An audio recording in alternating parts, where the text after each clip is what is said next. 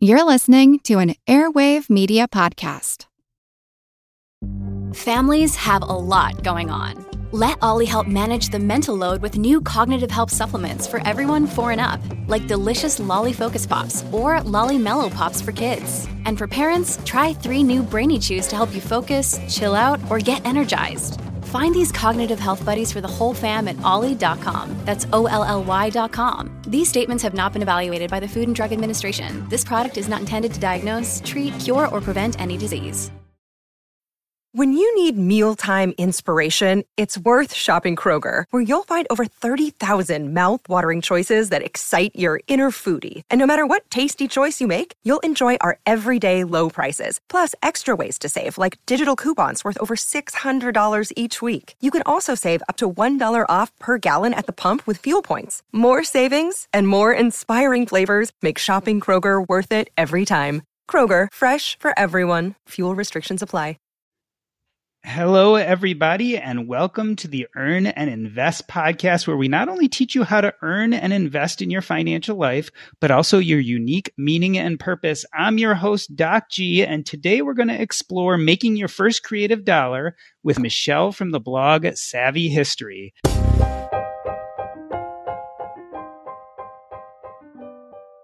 Now, wait a minute. I'm certain that for some of you out there, money and creativity go hand in hand, but maybe even for the majority listening at the moment, you might say, hey, I'm in my 40s or 50s and I'm looking to retire from my job as a doctor, lawyer, engineer, fill in the blank.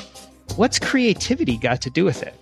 That's how I felt. In fact, I was so busy building a career as a physician in my formative years that I continuously pushed down many of the creative outlets which I really enjoyed. I always spurned activities like writing and public speaking because I thought they were just hobbies. No one makes any money doing that. That's why I became a doctor, to make a living. Yet it was only after reaching financial security that I realized that I had filled my life with activities that lacked the true sense of meaning and purpose that I was looking for. And then I returned to these creative ventures later. We're not just talking about creativity here. We're talking about passion. The old advice used to be follow your passion. Now all the gurus tell us, forget passion, go after what you're good at, and follow your passions in your spare time. And it's not just for you. Maybe you're past some of these decisions, but what about your kids? Do you support your daughter dropping her engineering major to pursue dance? Do you accept your 8th grader's poor grades because he's a guitar prodigy? What do you do?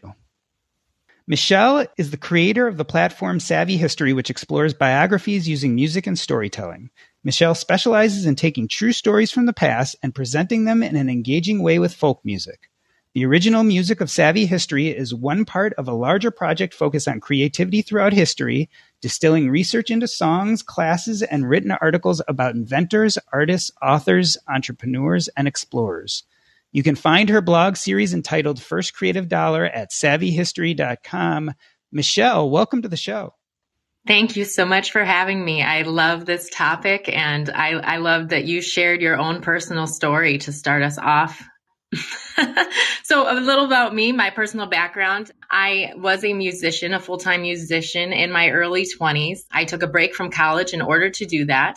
And when I returned to college, I got an endorsement as a teacher in talented and gifted education. So the situation that you described is so common to so many friends that I had growing up and myself, and then later students that I had, where they are incredibly capable of taking a traditional path and pushing themselves to the fullest extent to have a professional life, while at the same time, many of them have burning desires on the side that they know they could fulfill and follow as well, but they don't know if the money would follow.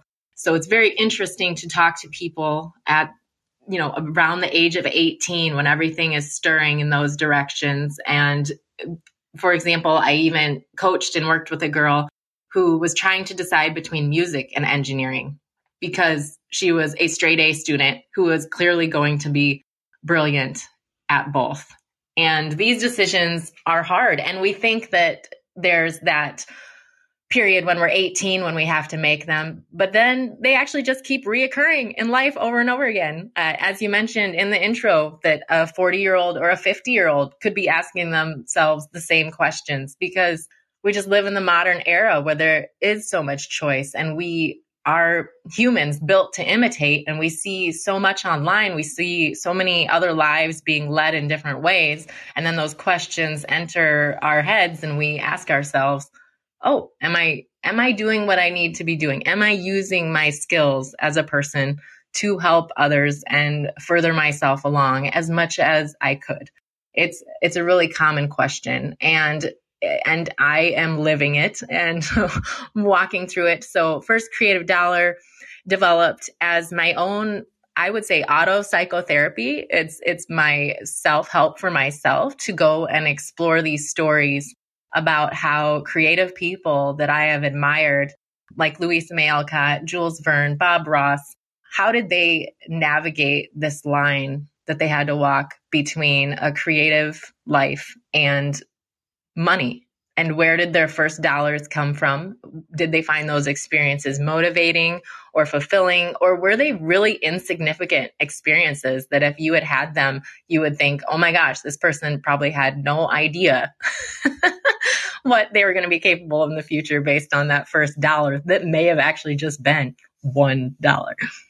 Let's start with the introduction to your first post. You say, welcome to the first of many posts about historical financial struggles and triumphs. Most importantly, I hope this series offers internal lessons that can be taken away from artistic efforts to make money from creativity throughout time. Why money through creativity? I mean, what's the connection? Why do you pursue looking at both of them together?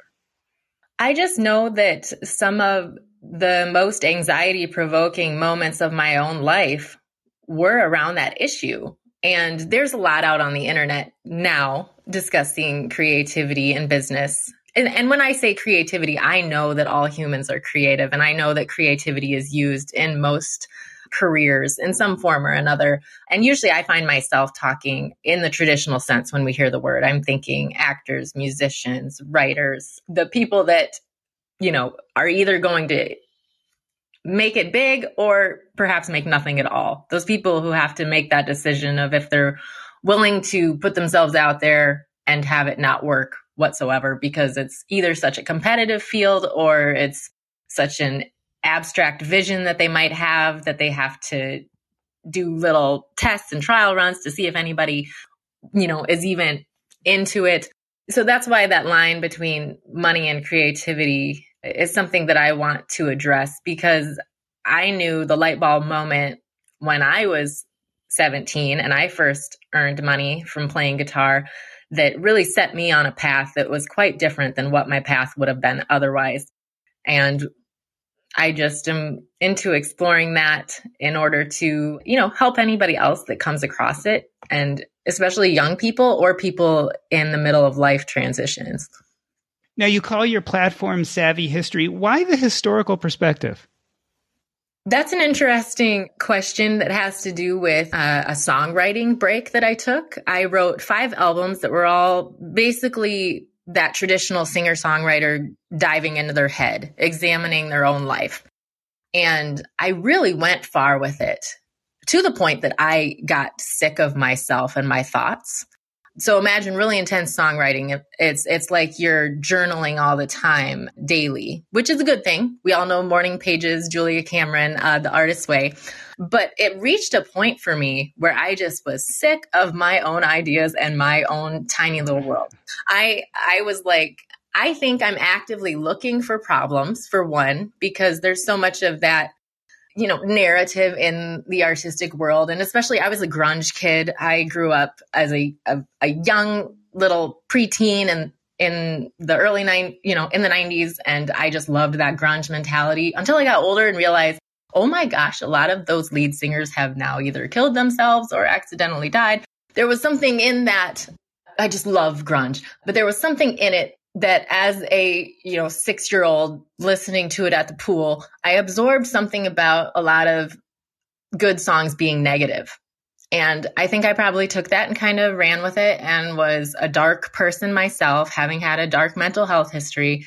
And I was like, I am done writing songs like that. And I had this probably a year off where I didn't write any songs whatsoever. And then I decided to write a song through the lens of a historical person. And it was the biggest creative burst that I think I have ever experienced when people talk about just what we're all striving for when we become creative, that interaction with a deeper side of our psyche that also meets the outside world. This creative burst, I wrote so many songs in an incredibly short period of time. It was like taking a pin needle and just popping a balloon. And I realized that was a greater message for creativity overall. And I've heard of certain books that kind of touch on it, like The Alter Ego Effect is a book out there that I haven't actually read yet, but I know that that's kind of what happened is once I could write through the perspective of other people and I could get outside of my own life and view it as more universal connection, that I was on to something that was healthy, both for myself and as a template for, helping and coaching others. So as I was doing my graduate education in talented and gifted studies, I came across this idea of bibliotherapy, and I realized that that's what I was doing. And bibliotherapy is, in short words, it's book therapy. It's using books for the benefit of mental well-being. And it's a 3 to 4 stage process, depending on which discipline you study. But it's that idea of you first identify or recognize yourself in a character. And then you go through cathartic examination, and then eventually reaching stage 3 of insight, where you might juxtapose your life, comparing and contrasting it to the situation, and then universalization and self-application to make changes in yourself. I realized that I didn't have that articulation when I started writing songs through the perspective of historical quirky characters, but that's what I was doing, and that there was a discipline out there for this. So I studied that formally, and that's what I took on for my master's thesis, was this idea of, can bibliotherapy help high achieving people empathize? Because when we look at systemizing and empathizing in individuals, it's a continuum in the brain, and we've all kind of seen it in those informal ways when somebody's really high achieving, that they might not always be thinking of others in a tangible way. And I really love studies on this, where people who are high systemizers and very high achieving might be incredibly empathetic with the world on a large scale. Think like the type of person who goes to a zoo and cries. But in person, when you meet them, maybe they're just selfish. They're the person that ate all the cookies on the table and things like that, if that makes sense. It does. I'm trying to connect that a little bit to what you've done with First Creative Dollar, because you do talk about historical figures like Frederick Douglass and George Orwell, but then you also include some modern day stories like our friend Dave from Accidental Fire. So there is this kind of juxtaposition of historical versus modern day, almost to understand us a little bit better. The us being the greater us, maybe you and I who are interested in personal finance, but our community in general, and how kind of those historical figures can reflect on what we're doing in the modern day. Yes, I took that process that I was using as a reader and then as a songwriter, and I thought, I think I can apply this to money. And at the same time that I, each month try to take on somebody from the past, like Louisa May Alcott or someone like that, and study their money story. I love the idea of hearing first creative dollars from other people in the personal finance world, and also some creatives that are from my town. I live in an amazing small town of about 10,000 people with incredibly creative things going on. So I just love that idea of kind of compiling it into one spot. And like you say, you might read about someone from the past or a story from hundreds of years ago. And then the next person up on the blog might be a modern day person. And their story is often just as engaging. And then for me personally, I like to track and see where they go with it. It forms a more meaningful relationship online with people to have them tell that moment the moment of the first time they made money with their current endeavors, and then see kind of where they go with it. And if it drives them in any sort of direction or in some sort of path. I've thought at times, is this too wide? Should I narrow it only to historical people? And then the answer clearly became no. So there is actually a form on the website. If you want to share your first creative dollar, it's right there in the Work With Me section. And it would just be answering these questions and then submitting it. And I hope to compile it over time and have it split off into different categories. So for example, with Dave from Accidental Fire, that would be like graphic design. And then I have other people that are becoming coaches and or they're freelance writers, and just kind of put them in different sections. So when I imagine a young person in the future, like students that I've helped as a talented and gifted educator, if they could have a spot to go and then click and then read a couple of different first creative dollars and see the variety in those stories, to just help them know that, for some people it's not much, for some people it's $200, and it just helps you find your way on your own path to see the diversity of these stories.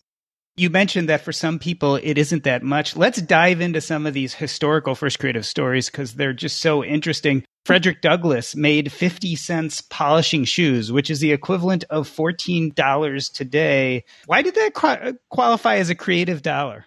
Yeah, when I did that one, I was really looking for the first time. And I search quite a while whenever I do these stories, but I couldn't find the first time that he sold any of his writing. And then I just looked at that moment and it struck me that he took that money and he bought a book that could teach him how to read. And this was a book that was available to the school children in his area, but obviously the white school children in his area since he was a slave. And I just thought that was pretty brilliant that he took that 14 and something dollars that he made. And I think he bought a $12 book that then he used to teach himself to read. And then history takes over from there. We all know Frederick Douglass as an amazing public speaker, an amazing writer, and what he did for this nation is truly epic. And it's just like, I'll dive in looking for that creative dollar, and sometimes it's not exactly what I think it is. Even with Jules Verne, I noticed that he got paid $0 for the first thing that he formally published. He did go through a publisher, but they just didn't even pay him. Yeah, and that's not uncommon that the first time one of these historical figures goes to do what we know them for best, they're not always successful. George Orwell is another one who his first book before Animal Farm didn't really make much of a splash. Yeah, I was amazed to learn about how when we experience George Orwell nowadays, we usually first hear about him in English class through Animal Farm, like you said, or 1984 is another one that we hear about him from. And back in the day, he was known more as a journalist or an essay writer. He was not thought of as a novelist. So even just to take these people and understand history happens in terms of context and that they reflect something completely different as time goes by, it is kind of insightful. You've mentioned Louisa May Alcott a few times. She wrote her first short story volume actually for the famous daughter of one of the well-known transcendentalists. Tell us a little bit about that. Yeah, she was encouraged to write when different transcendentalists around her noticed her talent. And I believe it was Ralph Waldo Emerson's daughter that she wrote about some flowers. She got paid to write it, but it wasn't much. And the reason that I love Louisa May Alcott's story is actually further down the line. Her writing of Little Women is kind of comical in a sense. She didn't actually like writing about women and girls, but that's something that her publisher wanted from her. So she wrote this book on an incredibly fast timeline, if you kind of put it in perspective. And then when she went to town after it had come out to pick up her check, she thought that the publishing house was moving or that it had gone bankrupt because there was just such a scene going on outside it. There were tons of people gathered. And to think that she had no concept that it was all the people going wild over her book. I just love that story because we couldn't have anything like that happen nowadays with our fast communication. If your book took off, your publisher would be sending you an email or giving you a phone call. But she's actually just going into town to get some things, and she sees this place and only later finds out that her book was, a monumental work to many people, not just throughout time for the rest of us, but at that moment. And it made her very famous. And people would come to her house and she would actually pretend to be a servant. She was not comfortable with being well known. So she might answer the door and say, "Oh, Luis is not here right now." Yeah, the fun part of it is we get to see kind of the baby steps of these people who would eventually become very famous. Let me ask you, did one of the stories stand out as your favorite as you went through all these historical figures? I grew up watching Bob Ross, and I know that he's not historical in the sense of a long time ago, but I just loved this man. I loved his demeanor. I loved how calm he was. And then to find out that, he had been, I think, Air Force, just that he had achieved ranks so high in the military, it just stunned me. So I just thought of him up in Alaska doing his thing, retiring early as he did. And at the same time, he was painting on gold pans and he was working at some bar, and that he was selling these paintings, I think for around $60 or something like that. And that just struck me as fascinating because I love people who bring together things that you wouldn't think would exist in the same person. And he definitely exemplifies that. Plus just his quirky little quotes that you can find on Netflix now. I know several young teenagers who know of Bob Ross because of Netflix. And I can't say, I love all the stories that I explore, but that one just sticks out to me because I never knew his military history. I never would have guessed it. And it just shows the sides of people that are possible.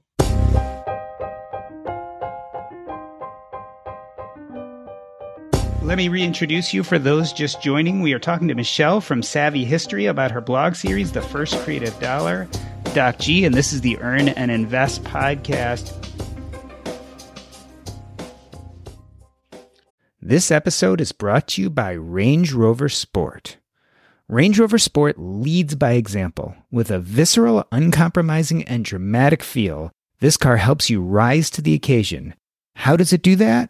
Range Rover Sport has powerful on-road performance and commanding all-terrain capability by combining assertiveness with signature Range Rover refinement.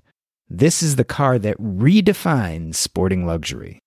The new Range Rover Sport features advanced cabin technologies such as active noise cancellation and cabin air purification, purposeful cockpit-like driving position, and award-winning Pivi Pro infotainment is at the heart of the experience and provides intuitive control of the vehicle systems. Design your Range Rover Sport at LandRoverUSA.com. Once again, explore and build your Range Rover Sport at LandRoverUSA.com.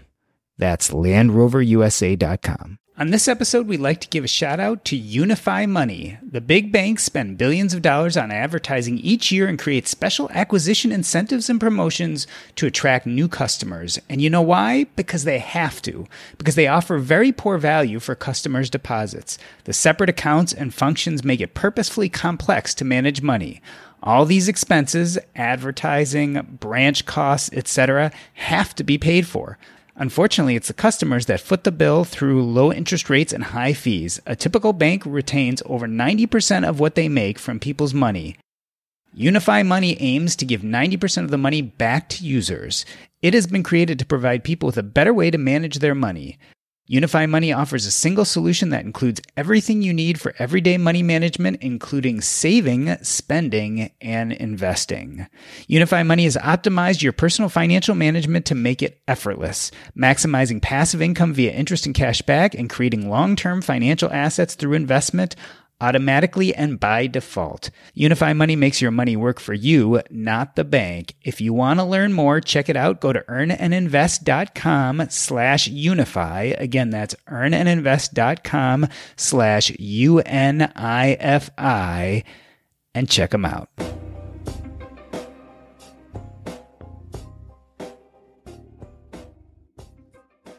Michelle, I'm going to go back to our friend Dave from Accidental Fire. He talks about his first creative dollar was making a sticker for his, I think it was making a sticker for his snowboard, and he did it on Zazzle.com. And it makes me think about these historical figures and then people of today. Do you think it's easier to make that first creative dollar nowadays? I mean, with the internet and all the marketplaces out there, it just seems like we're talking about something different than, for instance, Louisa May Alcott would have faced as she was walking to see them purchasing her first book.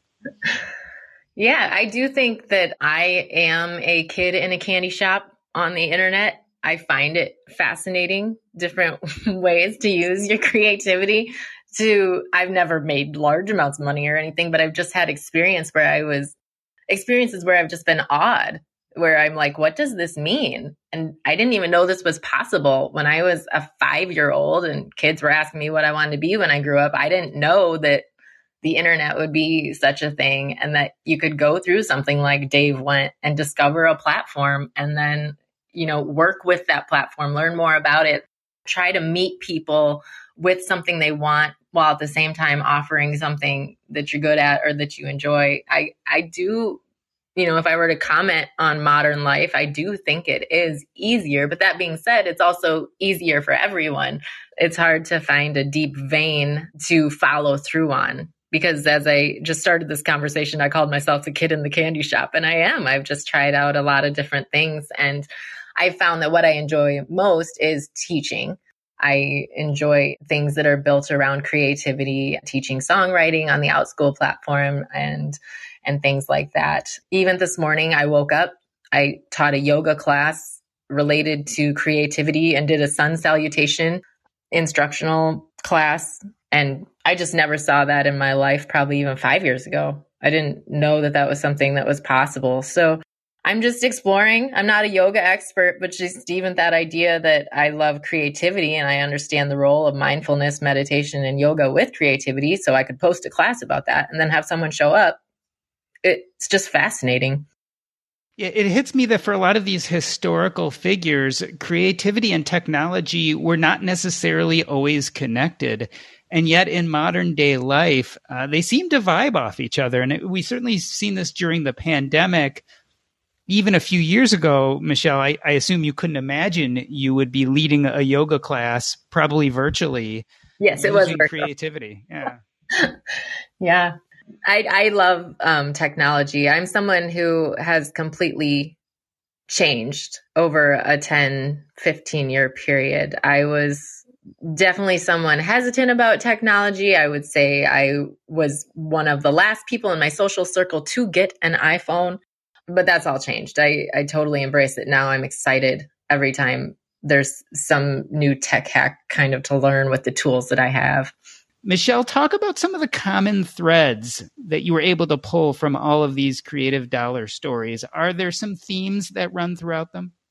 I think it's important to realize for myself that there's no one path. I think that's one of the larger insights, and that people go all in and it doesn't always work out for them.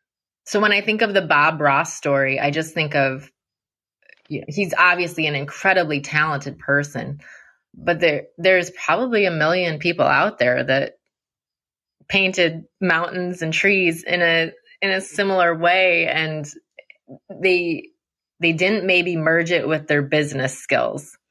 And that's really the difference between who's known and who's not, that there's epically creative people all around you all the time. And I continually encounter people either online or that are my neighbors where I just think, wow, what they are doing is brilliant. I really hope that it's appreciated in some way by the broader world someday. But if not, I hope that person still knows that what they have done was impactful for the few people that encountered it. So that's that's just something that I'm learning as I dive into these stories. I know that these are recognizable names usually when I take on the historical people, but I think there was probably somebody within 100 miles of them that probably did something amazing, but for some reason, timing is everything, and maybe it didn't come together for them. And that's just a curious thing to sit and ponder about, all the amazing works throughout time that we as a culture of people nowadays haven't encountered. In fact, quote unquote failure is a thread for both these historical figures and then the millions of others who never became known. People fail at creative endeavors, or at least fail in the traditional sense of using them to make money. And that was something we even saw with some of these historical figures like George Orwell, who didn't necessarily meet success immediately. There's so many stories about people that we didn't appreciate them until after they passed away. It's just knowing that when you take on a creative task, or if you turn your life in a complete creative direction, that you could be ahead of the times, you could be behind the times, you might meet the culture where it's at, you might not. And then who are you really doing it for? And I don't think it's selfish to say you might be doing a portion of it for yourself, because life is short and you just want to see what your mind is capable of. Yeah, that makes me wonder, what percentage of these creators do you think actually supported themselves with their creative work? That's a great question. I'd have to look through to know. It's surprisingly not many. I think moonlighting is very common, especially for writers. For myself, even, I had to think of how much I love to write, but that you have to live life first. So when I was a teenager, I just always wanted to be a writer. And it dawned on me that poetry might be for younger people. And there are studies in creativity about when certain disciplines peak and at what age. So it seems like a lot of poets kind of peak in their 20s. A lot of composers, it's the age 35.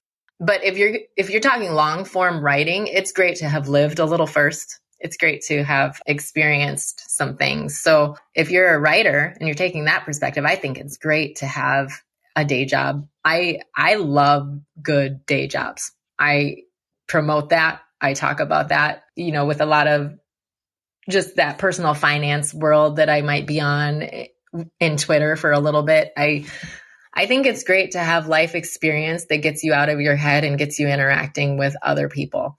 And you can take that back to your creativity and your creative activities at different times throughout your life. In fact, I think you mentioned Louisa May Alcott was like a governess and a seamstress and did all sorts of things before she was a writer. Do you think the creativity makes people better business people in the end? I mean, that's something that, we pursue creativity, I think, sometimes for selfish reasons, but does it have benefits when we become entrepreneurial? Yeah, that's a fantastic thing to ponder. And I can only really connect to my own life experience as, like I said, you just got to picture this young girl that dressed in flannel and combat boots and loved grunge. So then when I started making money off my creativity, what do you think my reaction was? I thought the business world was going to be scummy and slimy, and I didn't want to view myself that way. I wanted to view myself as, I make money playing shows. I make my CDs. I kind of have a secret love of business, but I won't even admit it to myself, let alone the people around me. So I'm kind of just going to daydream all day and write these poems. And that was me as a 20-year-old. And I look back on what that was really about. And it was based on fear. It was based on not understanding the spectrum that a single person can cover as a personality. Once again, back to Bob Ross, to go from the fact that he, apologized later on, saying I was probably one of the cruelest generals or whatever that he was, in charge of people. I was probably incredibly cruel and yelling at people. And then he goes on and he paints the nice little trees and the spectrum that people can cover. So I really limited myself, and only as I got older did I realize that I had an appreciation for business, because I think creativity and business go together. It sounds ridiculous to separate the two at this point, especially when we look at traditional business people, the Richard Bransons of the world that are just incredibly out there and incredibly creative and obviously creative. And that's when you realize that the way that got separated long ago might be the right brain, left brain talk that we go on. And modern science has kind of shot that down. Modern brain science has shot it down quite a bit, but we still use that language and we separate ourselves off onto one side or the other. I'm an English person or a math person. I'm this or that. I don't believe that anymore. I think it can all fit in the same circle. So let's broaden the conversation by talking about another dichotomy. After creating this first Creative Dollar series of writing about historical figures as well as modern day creators, do you have a different take on the whole passion play? Like, we now are faced with lots of people, and you had mentioned them before, in their 18, 19, 20-year range, and they're trying to figure out what to do with their lives, what to do with the career. You know, there are many people out there saying, follow your passion. And then there are just as many other people saying, you know what, passions are great, but let's find what you're good at and you can make money at. Do you have any different perspectives about these issues after doing this series? I really don't like the passion talk. Why is that? I do think you have to meet the world halfway and you have to have something to offer in order to feel fulfilled yourself. I think we enjoy things that we are good at in the long run. I think we enjoy things when we find success in them. I don't think that that's selfish. I just think it's human. And I'm passionate about a lot of things that I would never dream of monetizing. And most of the things that I am passionate about, that I do feel the tug towards turning into a side hustle or a career, are things that I have had objective evidence and other people tell me that I was good at. And it's hard to go back in life and wonder if I had, been writing and my teacher hadn't said that teacher that I really looked up to, would I have viewed myself as a writer? Would I have developed the talent further?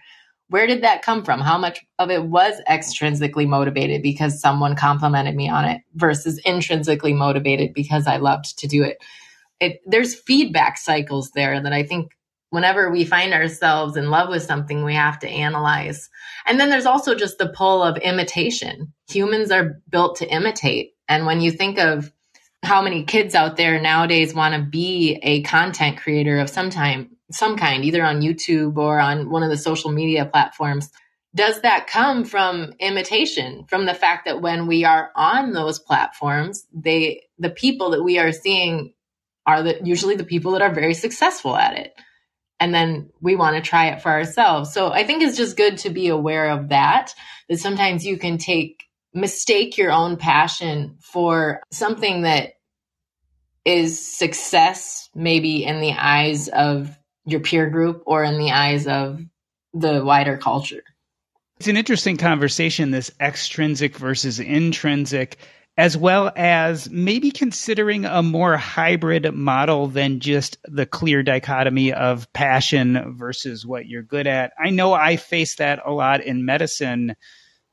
I don't think anyone sat me down when I was in my 20s and said, look, you can be a doctor and be creative at the same time. You can use your verbal skills, your interest in public speaking, your interest in writing, and use that to help heal and palliate people when they're going through pain and difficulties. It was only later in my career when I discovered hospice work that I found that I could merge both kind of my passions as well as my formal education. Maybe that's what we're not doing right, Michelle. Maybe we're not letting people know that they can bring that creativity to the more formalized workplace and jobs that they have been told ever since they were a child they should do. I look at the school systems and I see how hard individuals are trying and people, there's so much research out there that we also then need to integrate and try to get the schools to catch up with. And I would just expand on what you're saying by thinking about how you might have several careers. So what about thinking about what order you want those careers to appear in? And that's something that I've been thinking through myself. And I'm kind of pleased with the way I've played it out so far. So I imagine myself 17. And like I said, this other girl that I've worked with, and I loved everything. And that is a really hard spot to be in because you don't know what to choose. And I think, why did I choose music? It's because I knew it was a young person's game. And I know like a lot of flack could come back on me for saying that. But when you even just look at the circadian rhythm of a young person, I was able to stay up late. I was able to do those clubs. I was able to play those gigs and do that. And I got it out of my system so thoroughly. And I have no desire to live that way ever again. Whereas if I had really focused as a traditional career path type of person from the beginning, I think there'd probably still be some little voice talking in the back of my head like, oh, you could have written songs. You could have done that. And now I don't have to say that. I can say, you did it. You saw what it was. It was a good time. And you knew when it was done. There was something inside you that really was able to rise up and tell you when you were done. So I just think order of operations is something that I wish was talked about more. Order of operations for pursuing different careers so you can live a life of variety. Boy, I really connect with that. I'm pretty famous for saying this idea of front loading the sacrifice. And that's how I almost look at my career is I front loaded a lot of the hard work at becoming a physician and being very busy in my 20s and 30s. But what that did allow me to is to become financially independent enough to back away from those things and pursue a much more creative life, which included things like public speaking and podcasting and blogging and doing all those things. So I love this idea kind of being more thoughtful and intentional about the sequence in which we do things. You're the exact opposite for you. I agree. That's what I was going to chime in and say. Yeah, go ahead. Oh, I was just going to say now I realize that if I liked math, I probably could have done something with math pretty intensely for 10 years and then been okay. But it just is what it was, Yeah, and I think you would have missed your moment to be the musician because like you said, the circadian rhythms, music is definitely, at least in the beginning, a game for young people. Although we know plenty of older people who've been successful at it. But at that point in your life, that was probably the time to do that. Yeah. And now that I have my house that I love, no one could pay me enough to tour. It's something that I would say point blank. I'm like, unless you can take my house that I love and my family that I love and basically my town and put it on wheels, I probably don't want to do that.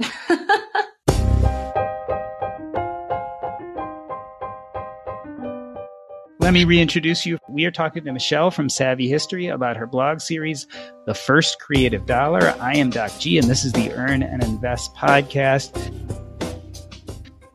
If you've been listening to this show and trying to figure out how do I increase my top line, one way is through real estate. And when I want to learn more about real estate, one of my favorite places to go is the Real Estate and Financial Independence podcast with Coach Carson.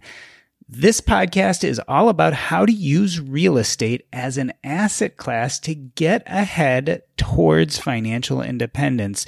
There are two types of episodes, one in which the coach himself gives you all the tips and tricks on how to make money in real estate. The other is where he has guests, proof of concept, real life examples of people out there like you and I making real estate work towards their financial independence plan. It is a wonderful podcast. I hope you check it out.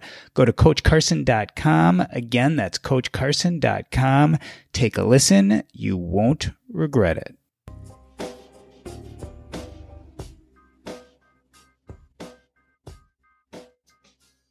Michelle, do you think the educational system recognizes the sequencing issue that we were just talking about? Do you think there's any formalized way in which we're letting our kids know that they don't have to look at a career as this monolithic thing, that actually they can have many careers and maybe they should be thoughtful about which to start with? I think individual thoughtful teachers are aware of it. And when they can carve out those times to talk about it in their rooms, they do. There's kind of an echo chamber in education for people who've never had careers outside of it, though. And I think that's really interesting to think that someone could have started school at 4 years old, gone straight into college, exited college straight into an educational system, and maybe never experienced anything outside of it. it's just an observation. I don't know if it's a problem or not, but as somebody who has had other careers and kind of moved in and out of working in a couple of different schools, it's really meaningful to me. I did help to teach an 8th grade career unit, and I just touch on that fact. And I mention, anytime you spot yourself in an echo chamber, what are you going to do to change things up? How are you going to bring in outside experiences, outside thoughts, and just be able to see a larger picture than what might be happening on a path that's laid out for you while you're making your 4-year plan for high school? That's why I'm really passionate about exploratory classes, not overscheduling yourself by any means, but when the rest of the day is yours, what are you doing with it? Either as a kid or if you're a parent. School, 7 hours there. If you take away all of the extra things, as some parents found during the pandemic, kids can learn a lot in about 2 to 3 hours. They can learn what they were supposed to do. So the rest of the time is yours, even in that public school setting. The rest of the day is yours. What are you bringing in to explore the variety of careers out there? And even with teaching, you think of there's been just studies that take place where they talk about this progression of students who have parents that have never been to college often become teachers because it was a job they were able to see. And then those teachers go on to have kids that are lawyers or doctors. I remember reading that somewhere, and it was such a light bulb moment when you think of, for me, I definitely resonate with that. And then I would think of kids that I work with who talk to me about being a teacher, either because they really loved me working with them, or they had other teachers in their history that had impacted them so thoroughly, and they hadn't known that anywhere else. And the job market seemed so overwhelming that they just are at least able to guess what being a teacher might be like based on the fact that they were around them all the time. I think that brings us kind of full circle, because when I'm thinking about that echo chamber, it's one of the things I really like about your series, First Creative Dollar, is by giving us some historical perspective, it really gets us out of our modern day echo chamber and gives us some insight about how creative people have made their lives work in the past. Let me ask you this. Is there anyone you're looking forward to profiling in the future? Talk to me about who you think will show up on First Creative Dollar coming up in the next few months.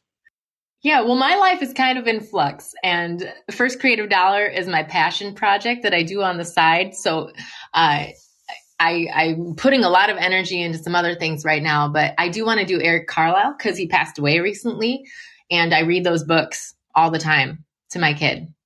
Brown bear, what do you see? The Hungry Caterpillar, all that stuff. So I just wanted to know, this man who has made his way into so many people's homes, when he started, did he have any idea?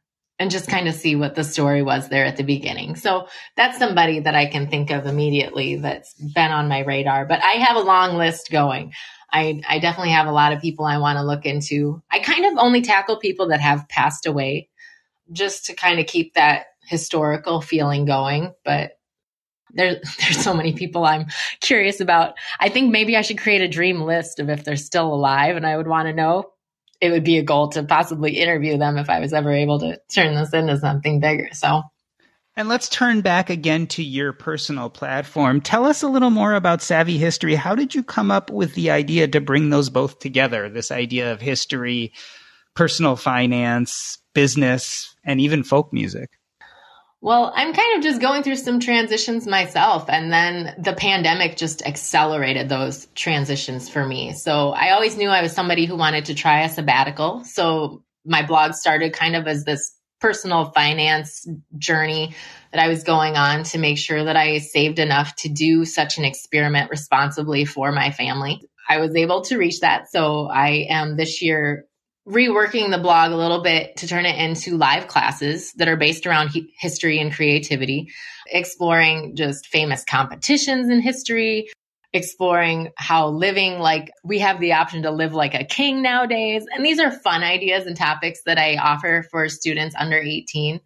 But then I also offer creativity coaching for older adults, and I like to bring in matching a story with a situation. So just that background of books that I've read and stories that I've heard that I've kept notes on over the years, just kind of meeting people where they're at with a story that can speak to different sides of them and offer an example that they can resonate with. And, what would creativity coaching be if I wasn't also endeavoring in my own creative activities and putting myself out there? So I still do my folk singing in the summer. I've got 3 gigs booked this summer. It's really low key, but I do sing my historical songs and do that. So it all kind of works as one right now. I enjoy it that way. Like anybody, I have certain ideas that pop into my head and I'm like, oh, wow, this could probably be its own thing.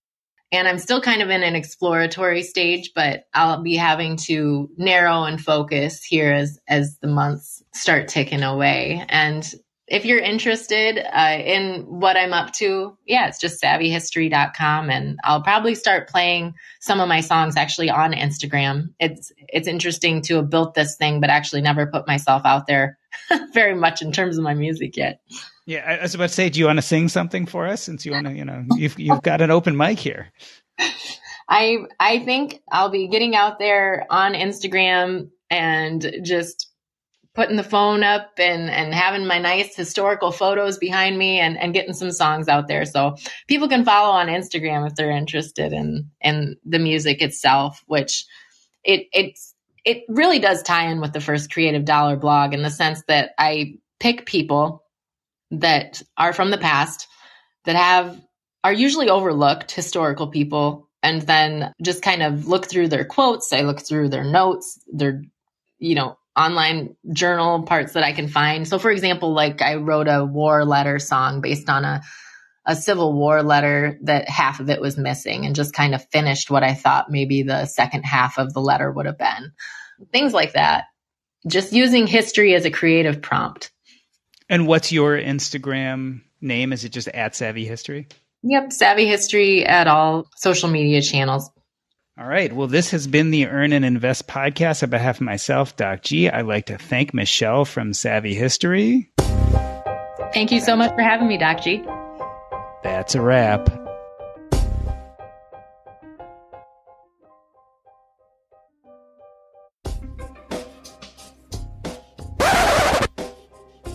And Michelle, I'm going to have you stay for the after show here. Anyone who is in the studio and wants to ask questions, be sure to ask and come up on stage.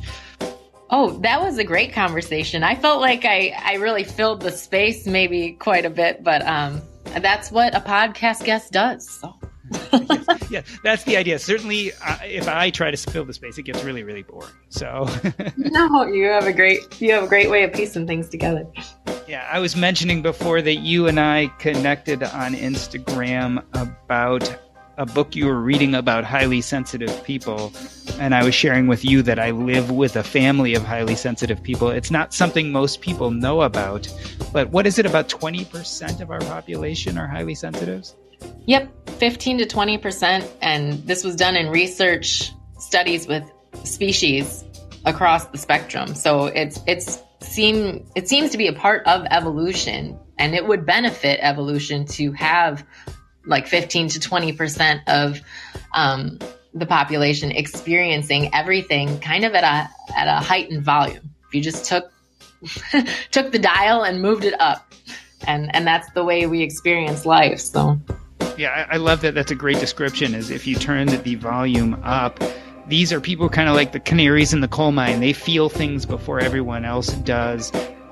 There are all sorts of characteristics, everything from being sensitive to loud noises to being very empathic and being able to feel the emotion in a room when you're around lots of people. It's something that I feel like most people are not aware of, and yet it's such a big part of our population. What I found with my own children is that understanding their highly sensitive nature just made it easier to do all sorts of things. I remember my son, he was taking violin, and they had concerts once a year where they got up and did a solo song. And my son, for some reason, couldn't make it to the last rehearsal. And that was the rehearsal where they actually practiced with the pianist who was going to be performing with them. And of course, it was a song he was having trouble with. we missed that that chance to work with a pianist. And then all of a sudden he's up on stage in this foreign auditorium he's never been before in front of 100 people to play a song that he wasn't particularly comfortable with, accompanied by piano that he had never played with. Oh, wow. And, you know, looking back, I'm just so embarrassed. It was obviously a mess. He started playing, he got confused, then he stopped, then he walked off stage. And this is, you know, he was whatever, 8 or 9. Oh. But I go back with the vision now of knowing what a highly sensitive kid is. And I look back and I say, boy, we should have just paid to have the pianist come separately some other day to practice with him. And we should have taken him to that auditorium the day before and had him stand up on stage and see what it felt like. And maybe that wasn't the best piece for a highly sensitive kid to be playing since he was struggling with it in the first place. All these things that if I had known, we would have done differently or better. But I would have never even had a concept of what that meant because I am not that way at all. Like, that's not how I am. But yet my wife and both of my kids are somewhat like that. So it was just so helpful to read that. And I know you consider yourself a highly sensitive and maybe at least one or both of your kids. Yeah, I can see it already. And my husband is as well. And I would say he's highly sensitive in a different way than me, but it's just fascinating to observe. And I just find myself explaining things to him. So for example, we were just in the Twin Cities for a week, and on the drive home, I couldn't help but use this metaphor for him where I said, so imagine that someone's trying to send oranges down, down a chute. And most of the people there are sorting them into small, medium, and large. They have 3 slots. And this metaphor is just huge when you think you have 15 slots.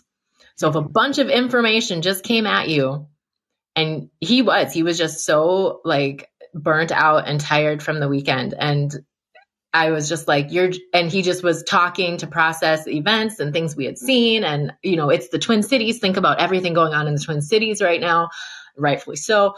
And just to hear him sort through his thoughts when he's also kind of a quiet and soft-spoken person. And I'm like, well, you've got 15 slots that you're moving through there. So he liked that analogy. Once again, never read a book about high sensitivity, though. It took me, and look at, I even think of myself going through this years of, I had therapy as a young kid for my anorexia, and I never heard about it. It took me being a tag coach trying to help other kids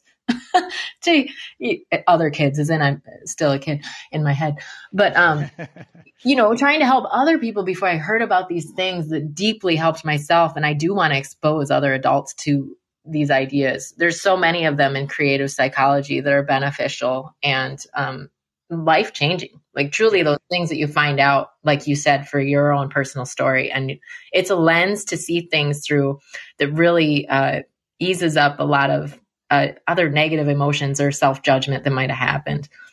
Yeah, and it's people confuse highly sensitive with introvert, and it's not exactly the same. I mean, you can be an extroverted, highly sensitive person, et cetera.